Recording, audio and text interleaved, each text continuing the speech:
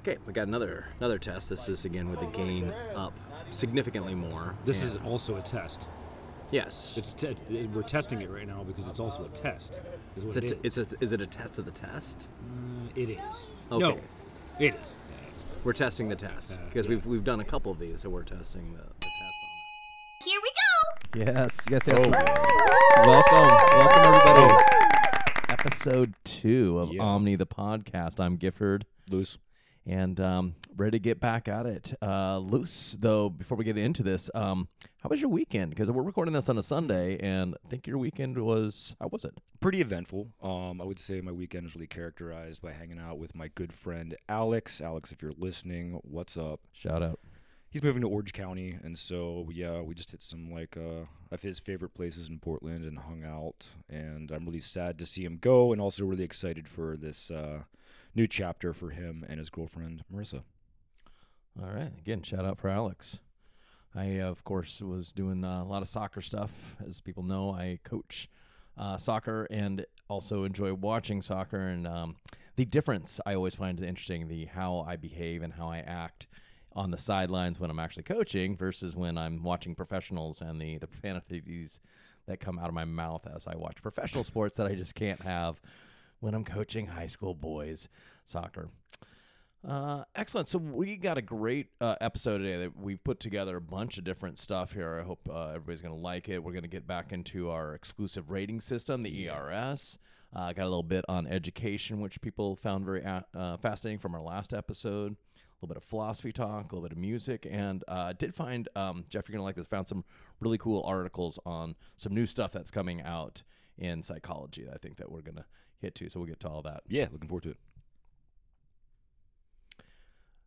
Our first block then is going to be on the exclusive rating system, and before get into this anymore, I do want to say, because there was some feedback from some people, or that don't live in Portland, and we're questioning are we just going to do reviews of Portland area stuff that's not really interesting. It doesn't speak broadly, and I think that we might be missing the point, because my idea with the exclusive rating system was to give people an opportunity to have an objective way to measure places in their own towns. Not so much that we're trying to again do reviews of Portland stuff, but how do you do a review? That's so interesting. That's completely not what I thought that this was going to be about. I thought it was very much going to be about like this Portland immersion, sort of like hitting up new places for like the exploratory aspect of it. But if you had a different takeaway, and if we're providing the people with the structure that it is that they need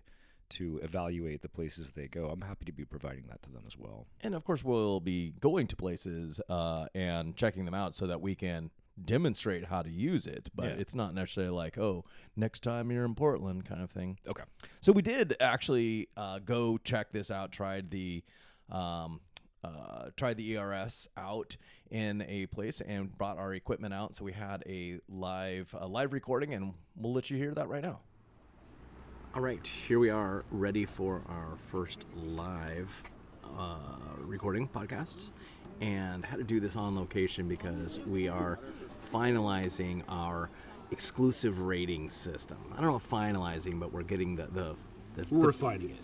We're improving it, enhancing it, putting it to the test, but rubber hits the road on this. And exclusive rating system, also colloquially known as the MF ERS. A lot of people were talking about that. Yeah, that's how they want to refer to it as. And so we chose, in our first episode, we talked about introducing the ERS and the example was a hot dog stand, and I made all the silly things.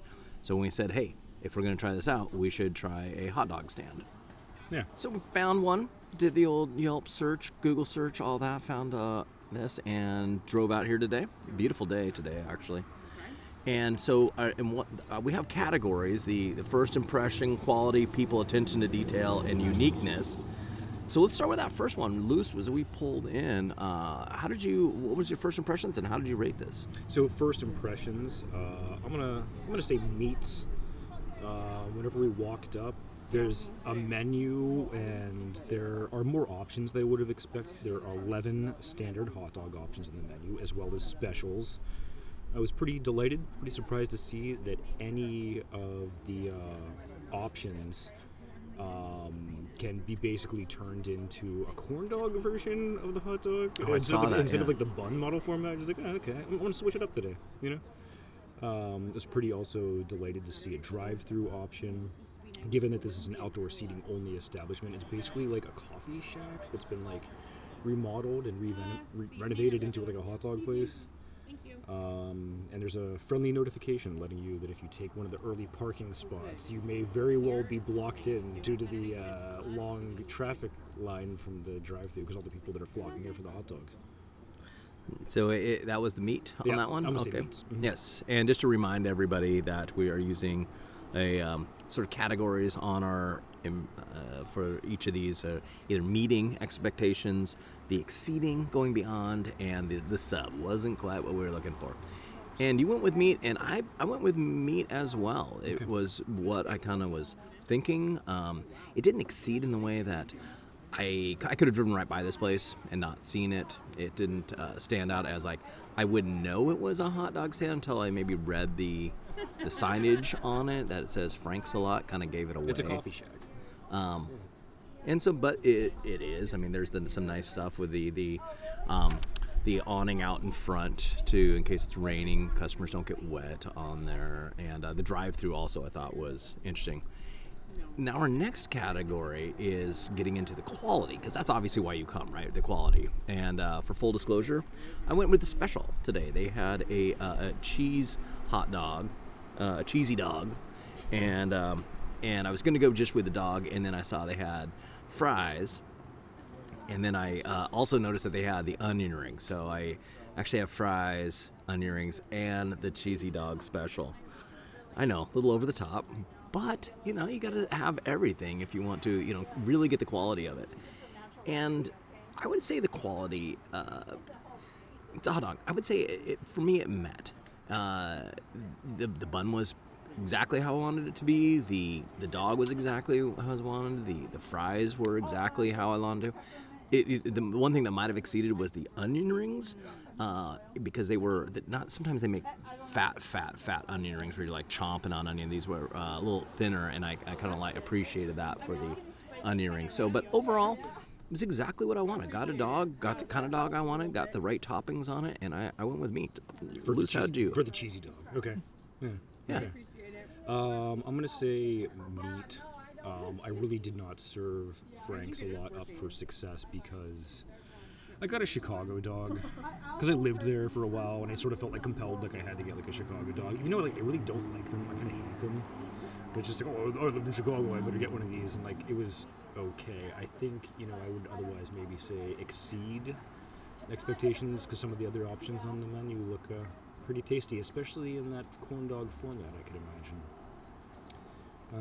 So for our next category here, people, I'm going to kick it over to Gifford, see what he thinks. Yeah, this was the category that I kind of introduced last time, and that had to do with the people, the service, and the clientele, and they bring a certain ambiance to this place. And when I came up to order, there was a couple in there. I don't know the relation, but I assume they were a couple because they spent time together working in the shack. And very friendly, helped me out excessively. She made sure my order was done correctly. She talked about the menu items, and when I changed my mind, I said, oh, I saw the onion ring instead of fries, and she said, hey, how about I throw a couple onion rings in there just so you can try them as well. And she just did that sort of immediate customer service that I love. I love them saying, oh, well, sorry, screw you, you already ordered. She took an extra step on there, and then when there's the she actually came out of the booth and sprayed because there's a little bit of some bugs coming around here, and so she wanted to just kind of help out with that a little bit.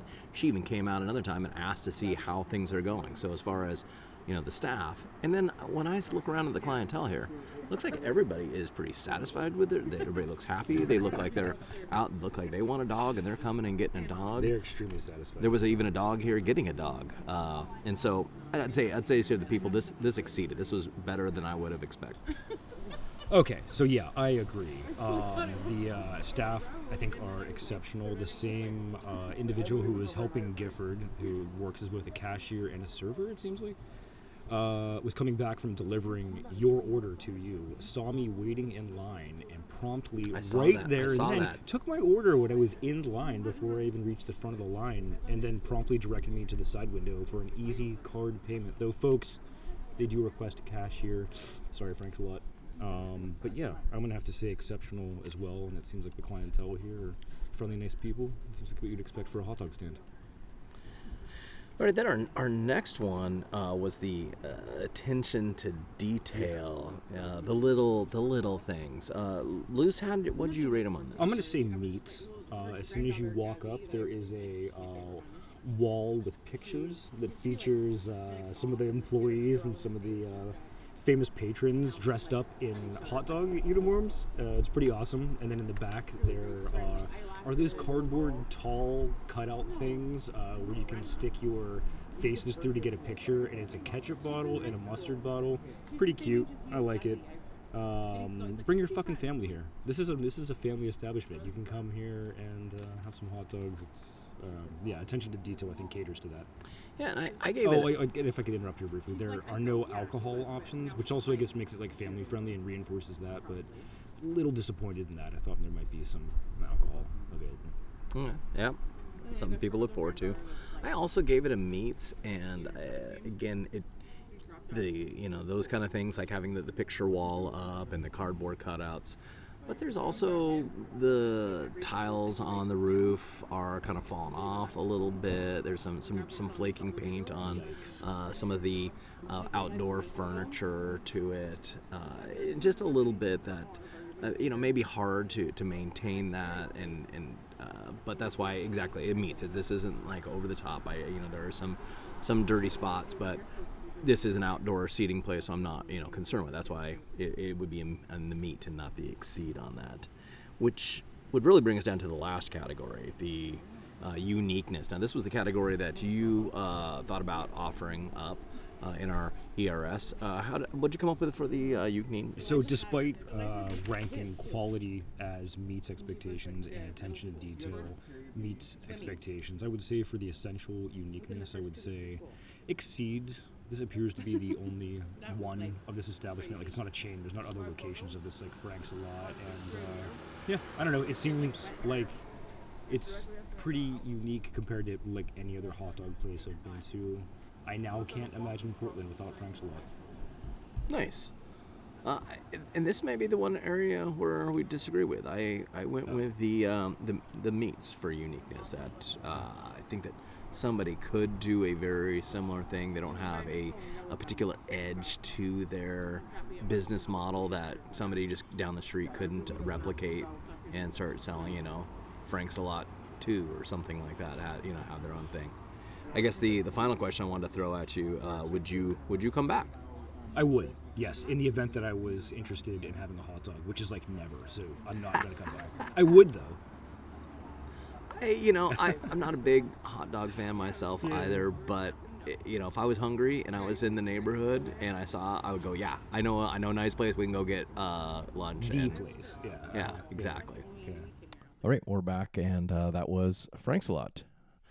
Hope everybody has when you have a craving for a dog, you go give those guys a check out. Now, after we got done recording, we did go to the cutouts and got our picture taken there.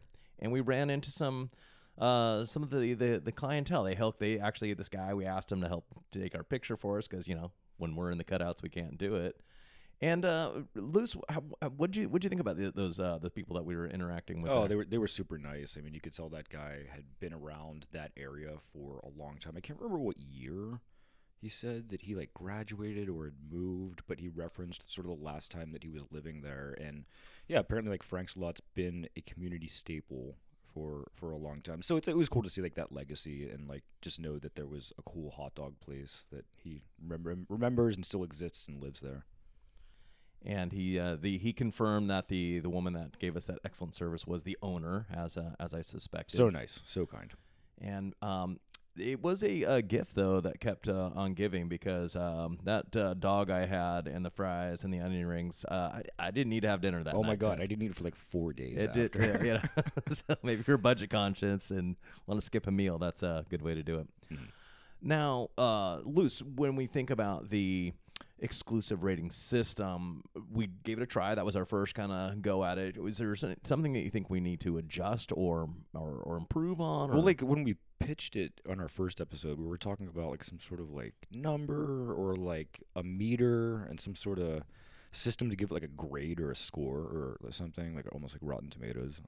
And we didn't really apply any of that math to it when we showed up for Frank's lot. I'm cool with that. I think that the ERS is probably just going to be like this continuously evolving organic thing, I hope. And yeah, and I thought that it was a little confining, meaning that there were some categories where not exceed, but better than meat. And I think maybe we need to add some gradients in there, like meats plus or meats exceeds minus, something along those lines. Yeah, into it.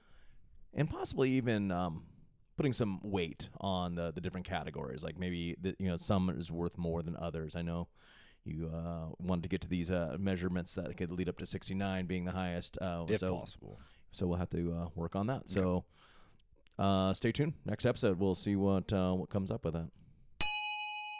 Our next block is on education. Again, we are both in education.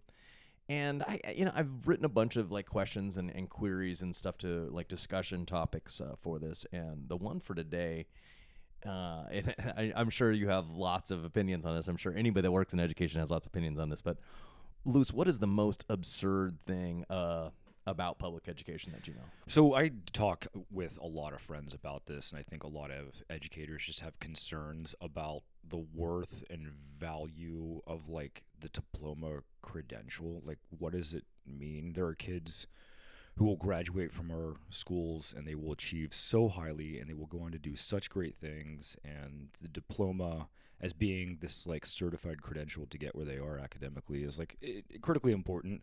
And then we also just sort of like hand it out, and there's like credit recovery and stuff. And we are, the analogy I use all the time is like these like kids who we are literally dragging them across the finish line to help them graduate so they can walk away with a piece of paper, because we know that, I mean, it's just so tremendously detrimental to them and their benefit if they don't have that GED or that diploma. But like, what is it actually worth? And the ridiculousness, the charade of a diploma being like your certified credential to say that you met some sort of standard, when that standard is just really out the window, and there's other avenues that you can pursue to show certification and get your degree. Yeah, that's funny because as you were saying that, I was thinking about how many times I've sat at a graduation ceremony and wait, that kid graduate? Wait, that kid never even showed up in my class. How are they graduating? Oh my God, yeah. And it is kind of a folly, that number of graduation rates, what that means, because it doesn't really a superficial moniker that is like a folly. Yeah, for sure. I would like to see in the future maybe like, I know that there are differentiated types of like diplomas that are out there, and I'd like to see like even more, with one being like the shithead diploma. Like, you showed up, we babysat you, and that's really all that occurred. And, you didn't achieve that high academically. You didn't do your homework. We made you sit in a chair to take like a state assessment, but like you really didn't even like lift a finger. And it's like, that's cool, dude. Yep, you get your citizenship certification of having been forced through that institutional process, but like you don't get the diploma that says you did well academically or you met academic certification. That's it's interesting because that kind of leads into what I was going to hit on. It really parallels what you're saying, and maybe that's one of the absurdness of our job. Is I had a senior one year in class. It was an econ class. It was required. The student that I had in this class needed this credit to, as part of it. So there's like a certain number of credits you need. In our district, it's 24 credits. Mm-hmm. My class was a 0.5, and he had to get that for, and I was so he didn't show up. He's not showing up. He's a senior, and like I know there's a lot of pressure getting the seniors. So I pull his transcript and take a look to see, get some information on who this kid is, what are the classes he has, and I found out that he's a senior, second semester senior. He had 0.5 credits overall, so he wasn't on track in any sort of way to graduate, and yet I was trying to hold him accountable, and he showed up like 1 or 2 times. Like, what are we doing? Like, why can't we just let this kid go? Why do we make him be part of this and take away the resources from everybody else? I can't. A senior with 0.5 credit, we failed him somewhere along the line. It's not so much that he was a bad kid. Kind of liked him. Actually, had a couple conversations with him, but no, he wasn't. He wasn't playing the game, and somehow we were pretending that he was playing the game. Pretending. It's a weird world, this public education, because we have to provide it for everybody. Yeah. Okay, as we are gradually solving all the problems in public education, shall we move on to our next section? Let's do it. All right, block 3 today is going to be 3 things philosophy, and wanted to sort of piggyback. So those of you who listened to episode 1 heard us talk about David Hume and how much have the philosopher crush on Hume. Did you take away any? Did you see any Hume in your life since the last episode? No, I did not observe any existing Hume aspects in my daily life. Okay, all right, he was there. You just didn't see it. That's that's fine. So today I wanted to bring up Rene Descartes, who is again sort of a counterbalance to the stuff that Hume was doing, and he is. You almost might want to call him a Renaissance man. He actually lived in the he's born in 1596 and died somewhere where Luce just took my notes away, so I forget when he actually died. Thank you. 1650. So he's living, almost 100 years before David Hume, and he's a French guy. And we're at this point, like we're in his life, the printing press has been out now for almost 100 years, and literacy is exploding. And here's a guy who is super intellectual, so he's into everything. He has his fingers in all sorts of things. He writes books on mathematics. He writes books on optics. He sets some of the standards for optics. And he comes into philosophy with a couple important things, but it is a lot like today, the issue that he's dealing with, and that is, how do we know if something is true or real? Like, we can't believe everything that we read, and today, so much of content is being generated by AI that you have to question everything, and that's what Descartes was doing back in his day, when they used to just say, if it's written in a book, it must be true, but truths became controversial, or sometimes contradicting, may be a better word for that. And he started being questioning, how do I know something is real? That's, of course, where I think anybody, maybe you didn't associate this with Descartes, but this is his famous line that I think, therefore I am. He said, there's things I just can't believe. I mean, like today, like you could have a VR headset on and not know what's going on, what's real around you. But the one thing that you could count on is that if you can think, you are. I think, therefore I am. It seems like Descartes, like so many other prominent philosophers, they have this obsession, and they go about it through like branding of their own take on philosophy and morals, moral theory, that there's just an obsession with like black and whiteness in laws and principles, and really wanting to have definitions behind them. But because that's reason. I mean, it's logic. You have to build logic on certain things. And logic falls apart if there's any of the things that you build logic upon. If there's any breaks in that, then the whole thing falls down. Totally, yeah. It's like he's and other philosophers are going about sort of defining the laws in like a very structured, almost like scientific way of going about things, because the establishment of like virtues and principles is so critically important for the scaffolding of like greater ideas, whereas like, I mean, just that realistically there's just so much gray.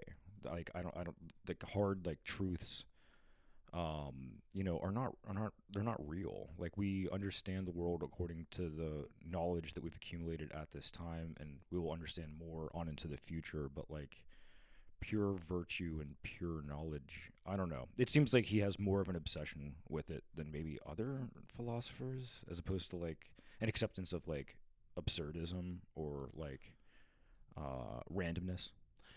But if you're going to go down the road and say that there isn't any absolute truths, that's where he comes back to this with this one Totally. absolute truth. This is one thing that he knows. He exists because he can think. And if you want to say the rest of the world is absurd, you can say everything else is gray. That's at least one thing that you have that you can say this is truth. So do you think he, in reality, then would actually be accepting of and flirt with like the notion that there is really a ton of gray, but like this is just his one thing where he's like, nope, no gray in this sense. I am a soul, and that is proven because I have thoughts. I think that's exactly where he's going at, that in this world of uncertainty, and maybe people, again, resonates with people today. How do you know anything's true? Well, the one thing that you can absolutely say is true, that you have existence because you have thoughts. Mm-hmm. It does seem like really perversely like egocentric or like really individualistic in the sense that it's like everyone has minds, and perhaps he really liked his and he really thought much of his own mind, but that like does certify and validate his soul, and is not looking at it from maybe like later philosophers, how they sort of introduce existentialism, and he doesn't view us as bugs. He views us as being like very special things, like very special entities, and it's like there's so much value in that. Like I have thoughts, and like I am a person as opposed to like just a bug. Which, in nice segue, I don't know if you meant to do that because I meant it, buddy. The next thing I want to bring out about Descartes is his idea of dualism. And this is a huge philosophical idea, and we have already established that you are an atheist, and this is his argument, maybe in a way, to you about this. And of course, you're going to argue with him, not me, about this. You know I will. That there is a separation between the mind. He says that it's dualism because there's two. There's a fundamental substance of the universe, and one is of the mind. It's the spirituality. It's our consciousness. It's our thoughts and ideas that we just talked about. And the other is the physical, the material, the body. And so there's a separation between the ethereal, the stuff that is, our thoughts and wherever God is and God exists, separate from the physical. And so when people say, oh, where is God? And there's no evidence of God. Well, he's going to say God exists in a different realm than this physical world that we're in, that there is in a different place that this would fit. Obviously, it's really important to the people who do believe in spirituality and the idea of like a soul or something. That this stuff can like really, really resonate with them, as opposed to more of like the existentialist or the person who thinks that we are all bugs, like myself. In that, you have like this physical vessel that is flesh and bones, and then you have like your mind that is like spiritually superseding that of your physical person. I mean, that's kind of what's going on with like mind-body dualism, right? I think that is this, but around the idea that our consciousness is a thing, right? But it doesn't have causality in the world around us. It's not something you can measure. Okay. This guy has 0.82 consciousness. Okay. You know what I'm saying? It's like it is a thing, but it's beyond our ability to measure it. We still, in the brain, we still are not. We can't put our finger on exactly where consciousness is, and the levels of consciousness. It's so special. It just sounds. Consciousness sounds just so special. Well, I think it kind of is. I do like being conscious versus being unconscious. How conscious are? I don't know. Whatever. That's what I'm saying. Like you can't measure. It's a thing. It's and getting back to what he said. I think therefore I am proves that there is that existence. Okay. All right, so moving on then, because this is obviously a big topic we could spend more time on. Oh, we could spend a ton of time. No, we're not moving on. We're going to linger here for just a second longer because, I mean, what would Descartes say about, I mean, like the individual who is like brain dead, but like their physical vessel is still alive and they're being kept alive, like on, the machines are keeping them going. Is there like a soul that is like in there that just can't be expressed because of the limitations of the physical body. I mean, that's where I think this argument maybe kind of collapses a little bit with like mind-body dualism, and it's like our mind is tons of neurons that are simultaneously firing that is so physiological in nature that it's like there's no dualism. They're part of the same thing. You could disagree with me. I don't know if I'm going to disagree, but where I kind of struggle with this is in the spectrum of it. So I don't see us being that much different than our bonobo and chimp relatives, Okay. or my dog. And then, if you want to go down, keep going down the line to like an ant or something. Does an ant have consciousness? And then what about seaweed? Does seaweed have consciousness? At like one point, where is that? When you look at it like a spectrum, you can't say, oh, like sentient volition or something. yeah, like just because we're humans, I don't feel any, I think that a gorilla is pretty, sentient, it understands, it makes decisions, it weighs things. Dolphins that work together for and have their purposes. So I don't know, like, is a dolphin not conscious? Well, that's ridiculous because it probably is. In the capacity that its physiological brain provides a consciousness, yes. Do you think, like, it'd be cool if, like, animals had their own gods and stuff? Like, they had their own versions of, like, I'm a soul and I'm a recipient of, like the humans and the Jesus Christ. I'm pretty sure my dogs think I'm God, though. Oh. Just treats appear out of nowhere. It's like magic. Uh-huh. All right, so, okay, are we good on dualism? Can we move on? Whatever. Just because people are very busy people listening to our podcast while they're, prepping their salads for the week or they're driving in their car, whatever they're up to right now. So the last thing with Descartes here, 3 things, is him and ethics. And, of course, that I am a big fan of ethics as a study.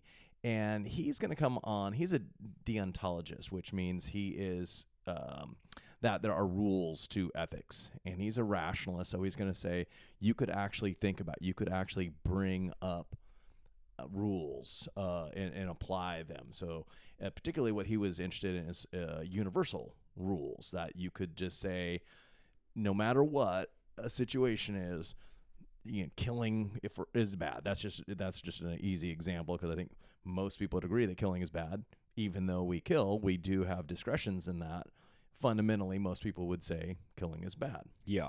So I don't know much about deontology, but I know he's big into it. He's a big deontology guy, and that kind of surrounds like the means justify the ends. Like the moral reasoning is the most important part of how someone's actions could be judged. It is why they are doing it, not so much as opposed to the ends justify the means, like this consequentialist version, right? Isn't that what deontology is basically?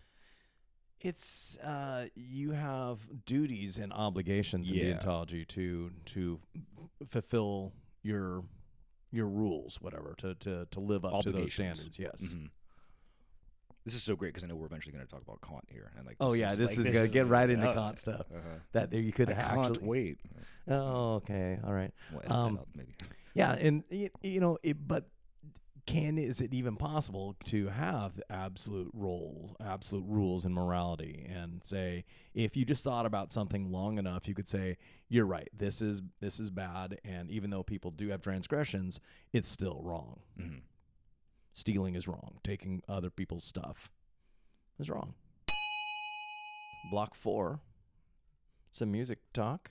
Yeah. Luce, what do you got for us today? Okay, so for Music Corner for this episode, I want to talk about The Empty Bottle.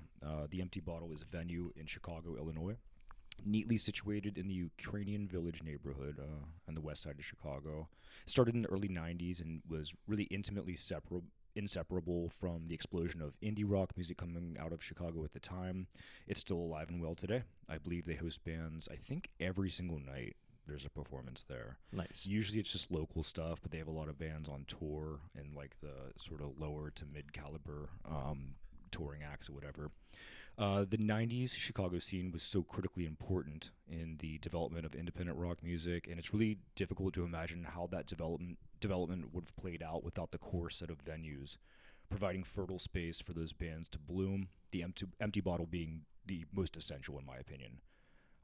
The gradual migration of Louisville bands calling Chicago home, took some serious residence in the Empty Bottle, and there are just so many bands, and I don't want to sort of list them off because they're kind of cliche at this point for how big they are now, and people are really learning about those Louisville and Chicago bands. But Gifford, can you think of a comparably essential venue here in the city of Portland, so fundamentally valuable to the music community? I know like Satyricon was a pretty special thing here that existed before I got here.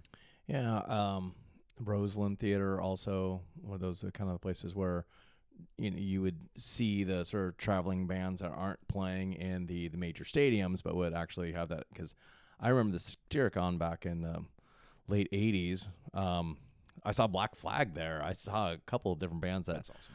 I don't even remember. Like I would just be, we were just going there because we knew that it was something loud and something punky. How big is this Empty Bottle place? It's pretty small. I'd say it's maybe like 1,500 square feet. There's sort of a little like entry room where they have a pool table and there's a photo booth, and I think bands would sell merchandise there. And then you walk into this other room to its side, and there's this really elongated bar. It very much just looks like a bar. Like, it doesn't look like a venue at all. There just happens to be like an opening at the end, and there's a stage there. I think it actually started out as a bar before it quickly became a venue like the next year.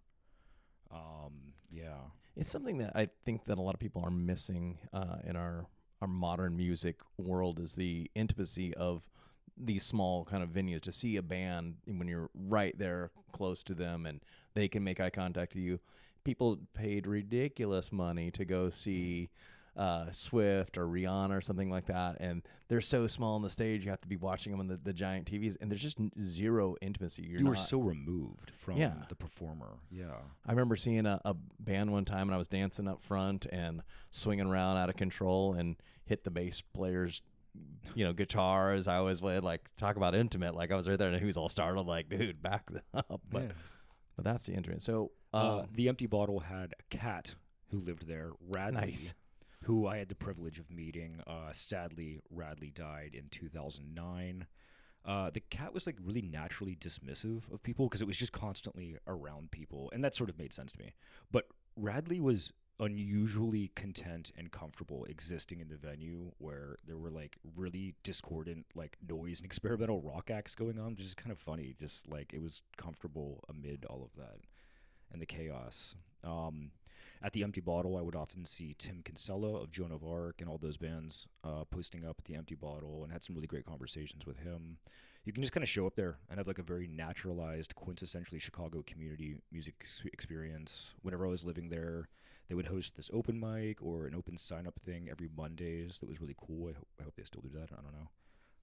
I had a birthday get-together there in the late aughts to see the then local project Lichens before he moved to New York, and they opened for Grails on tour, who happens to be from here in Portland.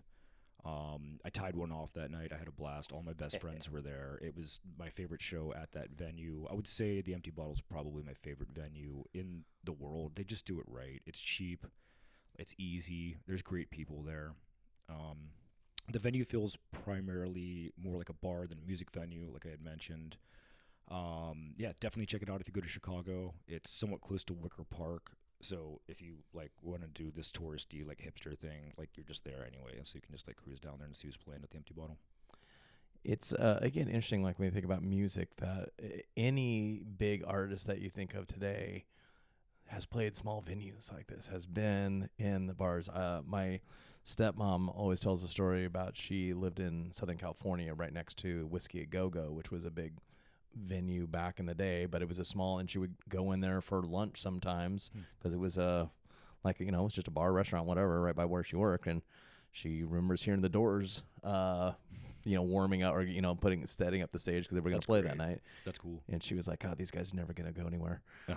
Missed that one. But but everybody, any big artist has to play these things, and I think it's important that people take a moment to go out. Now I'm really curious about going to the Empty Bottle. Oh, for sure. Yeah, I think I saw recently, and sort of looking up some details, there's a like 200-page work that came out, and it's just a lot of like memories and just a lot of like testimony and just a lot of like reminiscing stories about sort of the early heyday and the existence of it. Yeah, I really, really can't imagine music and independent music without the empty bottle and Chicago in the 90s and like where bands are with independent music now. Block 5. This is one of my favorites. This is the interesting psychological research, the latest stuff that's coming out, because it's always changing, new stuff coming out. And I found a couple articles you're gonna like this time, Luce. The first one is titled "Modified Virtual Reality Tech Can Measure Brain Activity." So what these guys did was use a Meta VR headset. And those are designed for people to wear them for long periods of time.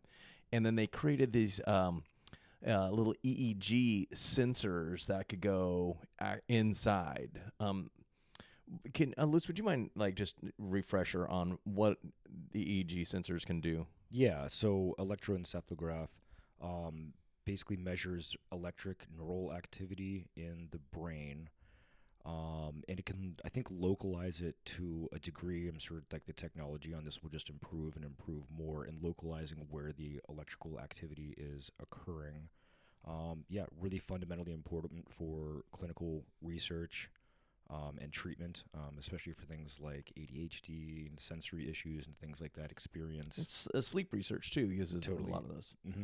And so what was kind of cool about this article was that they are able now to have sort of real-time data. So people be interacting with the VR and be able to, then they can see how much brain activity and sort of the regions of the brain that are getting this, giving that sort of real, feedback on that. And that has all sorts of implications. This study was done out of University of Austin, Texas, and it's actually folded into some larger research ongoing in sort of how do humans and robots interact. And so you can imagine maybe in the future they'll be able to, you have your headset on, you're watching the robot through your headset, and it can tell, I don't know, your activity. Maybe you can give instructions to the robot. It reads your EEG signals and be able to change course or adapt to simultaneously in real time. Mm-hmm. It's I think again it's this fascinating intersection between neural pathways and technology.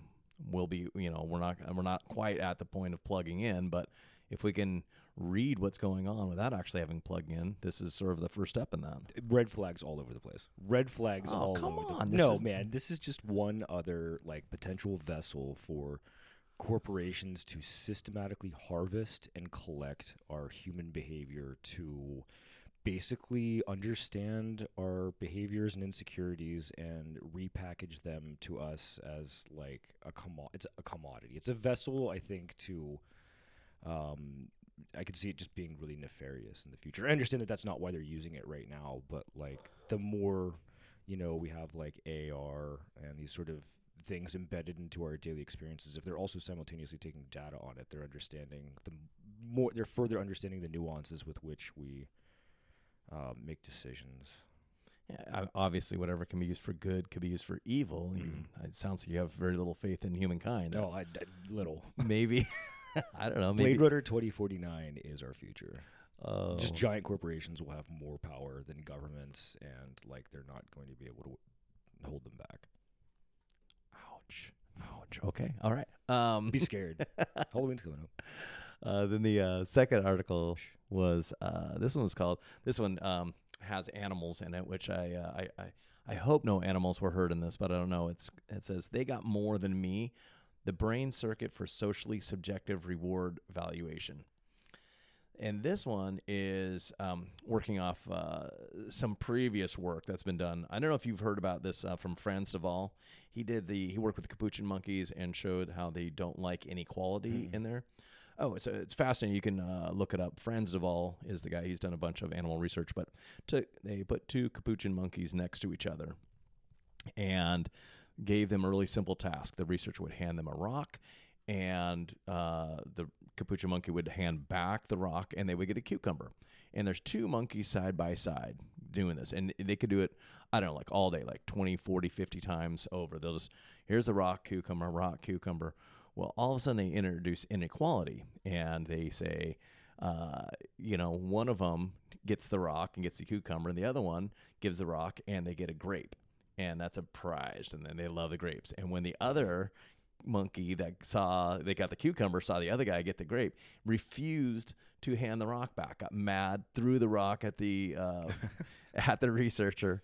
It's a great video. You got to check this out. So what these guys are doing in this one, and this is from the National Institute of Natural Sciences, they were able to actually go into the brain's neural pathways and disable the part that did the social rewards and the subjective reward valuation, meaning that we have two different parts in our brain that are at work. One that values something, and then the other that's in the medial prefrontal cortex, according to my notes here, which understands people's relationships to each other, and then the lateral hypothalamus, which is involved with sort of that reward aspect of it. So we see people, and then we value what they're doing. That's a value that we put on it. So these guys working with macaque monkeys in Japan were able to temporarily block the neural connections between these two regions, and using a technique that I had never heard of before, something called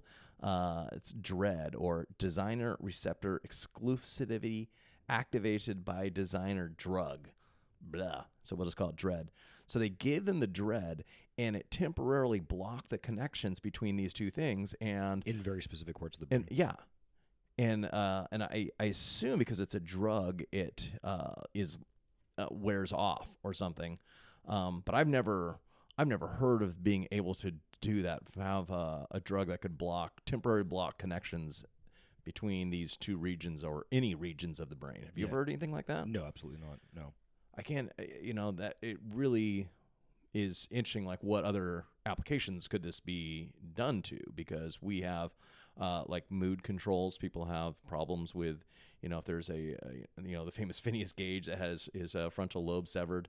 But if you could actually sever it with a drug, you might be able to change people's moods, change their attitudes, change their, the limit. The interesting thing, of course, that the monkeys and social valuation is interesting, but I find that the fact they have this drug now that can do this to be. Now you were scared about the VR headsets. So this is what scares me. What are they doing now? Okay.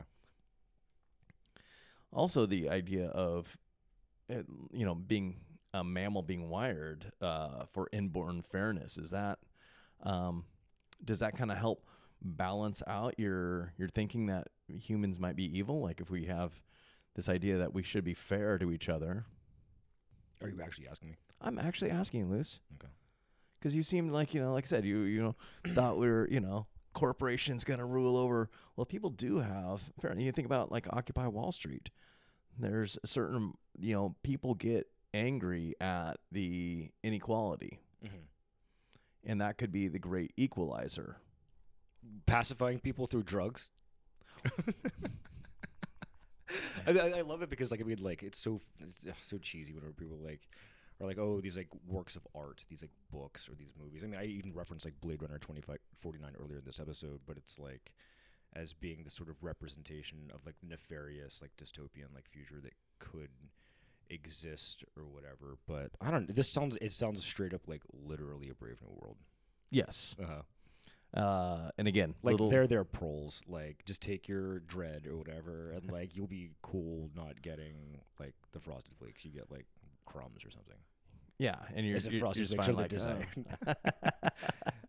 And then there's the one guy that doesn't take it. He hides his dread pill and realizes, oh my God, we're just getting crumbs and not the whole Frosted Flakes. Yeah, dude, Frosted Flakes come in that guy's way for sure.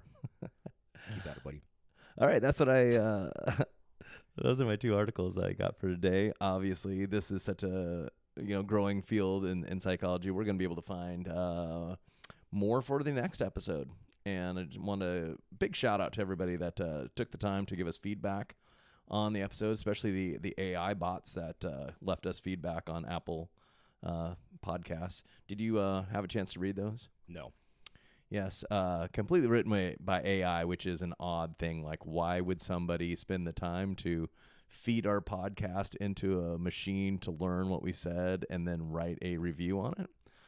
It's kind of like they're, I mean, now I'm starting to see why these authors and stuff are complaining about these AI bots, these chat bots that have just been like, you put all of the, The only reason I could imagine would be that there's like some sort of like literary or like art criticism organization that's out there that's trying to generate like esteem or value by having just more reviews of more content that out there. Like, look how many things we've reviewed, and sort of like our library of other reviews. I don't know why.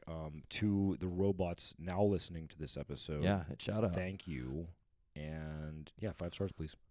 Yeah, but one of them gave us 4 stars. I know. Like, what did I do different? Can I get something? Uh-huh. Although the other one did say that we were a gym, so we'll take it like that. Hey, that puts a wrap on this episode 2. Thanks for being patient as we got this one out. Luce, any closing words? No. See you guys next time.